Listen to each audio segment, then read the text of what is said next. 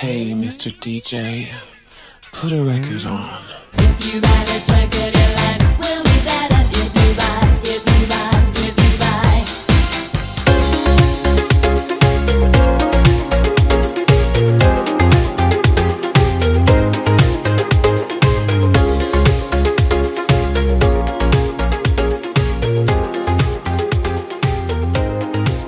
Hey everyone, this is Leo and a big welcome back to the Sound Museum, the music podcast that explores that personal connection we all have with the music that we listen to. And thank you so much for your support over the last couple of weeks where we're celebrating the Queen of Pop. The first week was dedicated to the 40th anniversary of Madonna's debut album. And last week we celebrated Madonna's many hits from the 80s. Thanks to you for voting for Madonna's Ultimate 80s Countdown. So many amazing songs, so many great albums, of course, like Virgin, Like a Prayer, True Blue, and the debut. So thank you so much for all the Madonna fans for supporting the podcast and for your love and support on social media. As always, it's greatly appreciated. So for this week's episode, we're going to do something a bit different. Madonna has been through so many format changes since the 80s, how we consume music, how we listen to music, how we promote music. So for this week's episode, we're going to go back and go through the evolution of the music formats. But before we get started, make sure you like and subscribe to the podcast on your favourite podcast provider. That way you won't miss any future episodes, and you can also catch up on previous episodes you may have missed as well. If you're using Apple Podcasts, make sure you leave me a lovely review. And on Spotify, you can leave a star rating, and you can also leave some feedback on the podcast as well. So that would be amazing. And thank you so much to everyone who has left feedback on the podcast on Spotify. Thank you so much for your support. So the evolution of the music format, it's such an interesting topic, and I thought let's just go through the various formats over the years and how artists have adapted to those formats over the years. For example, artists who started in the 60s like Diana Ross and the Supremes, Stevie Wonder and Barbra Streisand, how they adapted to the various format changes over the years. So even artists from the 70s like Elton John, Rolling Stones, Bruce Springsteen, back in those days it was all about concerts and touring, and now those artists are having to do a lot more to promote their music online. So even in the 80s, when I was growing up, artists like Madonna, who we've just profiled the last 2 weeks, Cyndi Lauper, Kylie Minogue, Bon Jovi, all those artists had their fan bases by physical formats over the years, and now they're having to adapt the new way of promoting their music through streaming, through downloads, through different formats. But a big plus for artists who got their start in the 60s, 70s, 80s, even 90s, the fans back in those days bought physical formats. Now a lot of those artists are releasing different formats to cater for those dedicated fans, which I think is fantastic. So aside from the various format changes over the years, one thing has remained constant, and that is the radio. Back in 1923, radio first started here in Australia. And I remember when I was a kid growing up in the late 70s, 80s in Auckland, New Zealand, the radio was my best friend. I would listen to the radio all the time in my bedroom. Even in the car, I would always pester Dad to put the radio on. In 1948, the first vinyl LP was first introduced by Columbia Records, and that was the start of the vinyl revolution. The following year, in 1949, the first 45-inch record was also introduced by RCA Records. And you'll always remember that lovely sound when you first got your vinyl.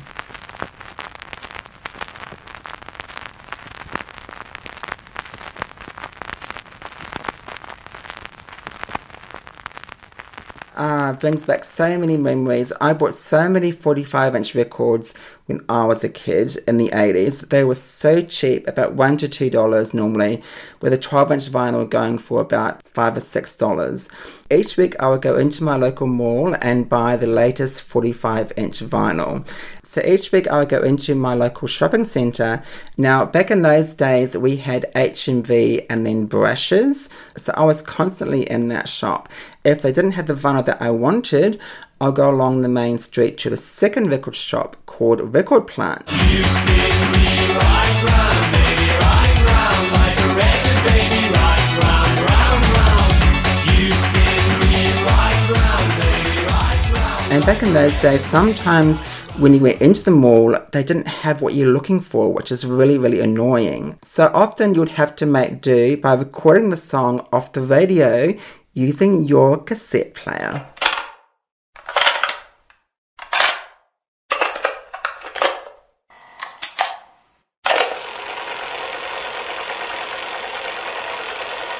The beautiful sound of the cassette. First introduced back in 1963 by Philips. 1964 also saw the introduction of blank cassettes. Now this is where I have such fond memories from back in the day. I used to buy heaps of blank cassettes and record my favourite songs from the radio, making mixtapes for my friends. So we were doing those dodgy things even back in those days. And sometimes if you didn't have the album that you wanted, you would borrow the album from a friend and copy it onto your blank cassette. And I would also make mixtapes for the car when Mum and Dad would take me on road trips and holidays. It was so much fun, and that was our Spotify of the 80s. Talking of recording songs from the radio, you would always hope and pray that the DJ would not speak over the start and the end of the track, so you can get the perfect version on your mixtape. In 1982, cassette singles were released. I used to buy heaps of cassette singles, Orca singles back in the day. They were so cheap, about $2 to $3. And when you're also buying the latest music magazines, your pocket money didn't really go very far. So you had to sort of budget, or in my case, pester my dad for some more money. So we've gone through vinyl and cassettes. The next format came in 1982, the CD, co-developed by Philips and Sony. Throwing records out my window. Uh-oh. CDs out the door.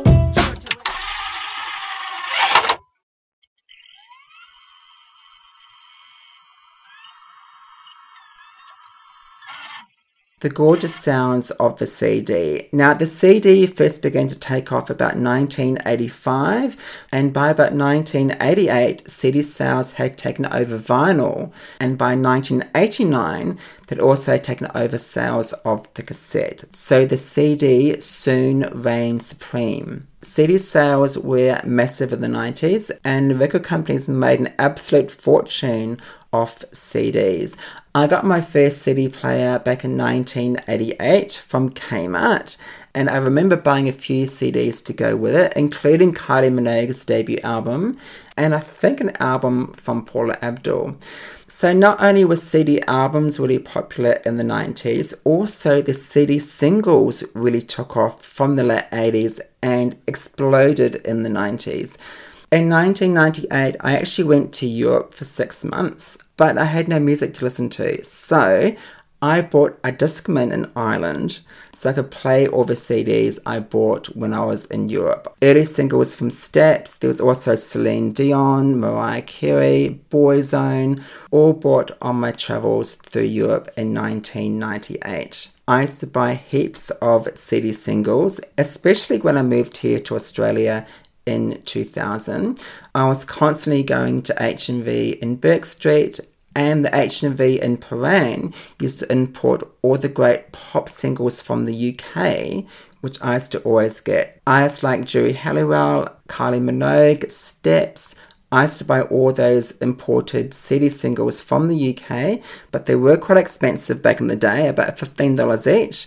But because we couldn't get them in Australia, that was your only option. 1992 would change music forever with the introduction of the MP3 digital file. In 1987, the developer of the MP3 used this track by Suzanne Vega as a test song for the MP3.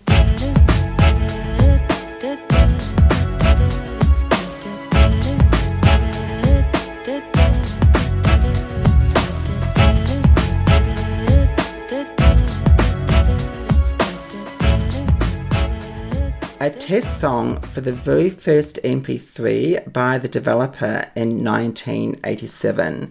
MP3s were all the rage back in the late 90s with the introduction of Napster. Peer-to-peer file sharing started. Oh my goodness, what a time for music and a time for the music industry. Everyone used Napster. You would buy blank CDs and make CD compilations and playlists. Like back in the day when I used to record songs from the radio, but this was on a totally different level. The introduction of Napster was quick and hard, and the music industry had no backup plan. All the money they made from physical music in the 80s and huge CD sales in the 90s were quickly slipping away from the record companies. As I just mentioned, everyone used to use Napster, and a lot of my lovely friends used to make me CD compilations for me, which was absolutely beautiful. And when I play those CDs now, it just brings back so many lovely memories from that time. So in some ways, it was bad for the music industry, but in other ways, it was really lovely. Bringing friends together and making each other CD compilations. Such great memories for me. 2001, iTunes was first introduced on Mac computers, but in 2003, the iTunes Store was first introduced. And this was Apple's way of combating piracy by having users to log on to iTunes and purchasing their music digitally from the iTunes Store.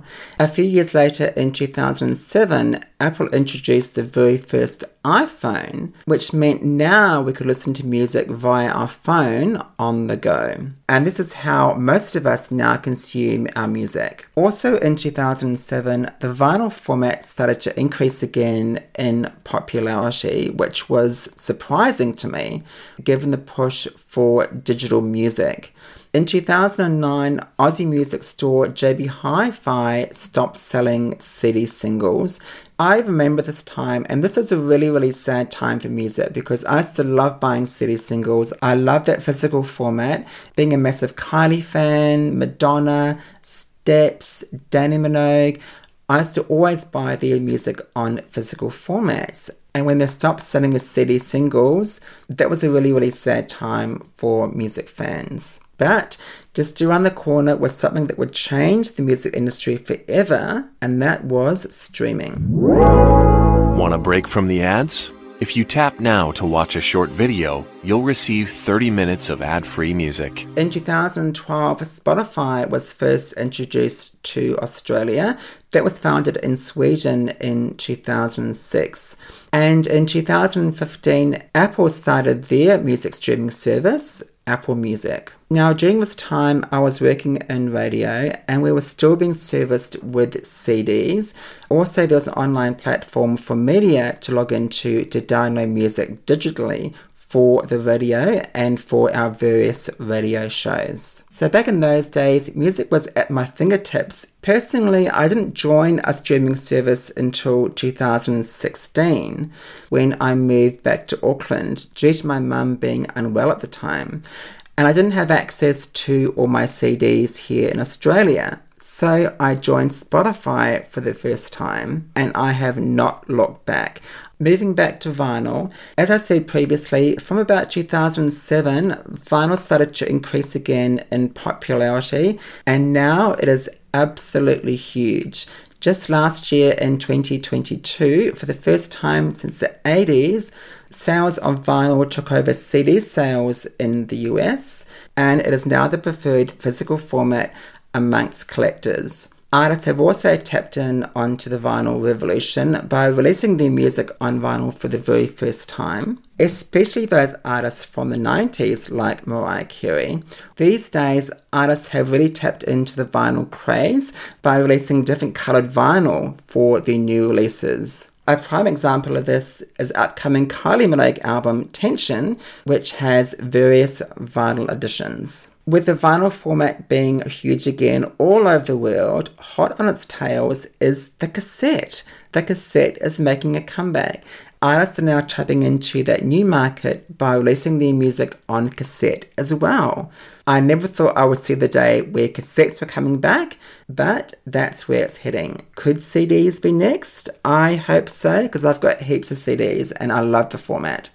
These days in 2023, streaming music holds over 80% of the market, with physical sales a little more than 10%, with digital downloads less than 5%. So by the looks of things, streaming is here to stay, but I think over time, physical formats will start increasing because people want that physical product. They love the cover art, they love the liner notes. You can't get that off a stream. Make sure you're following the show on Facebook, Twitter /X, Instagram, TikTok, and now Threads.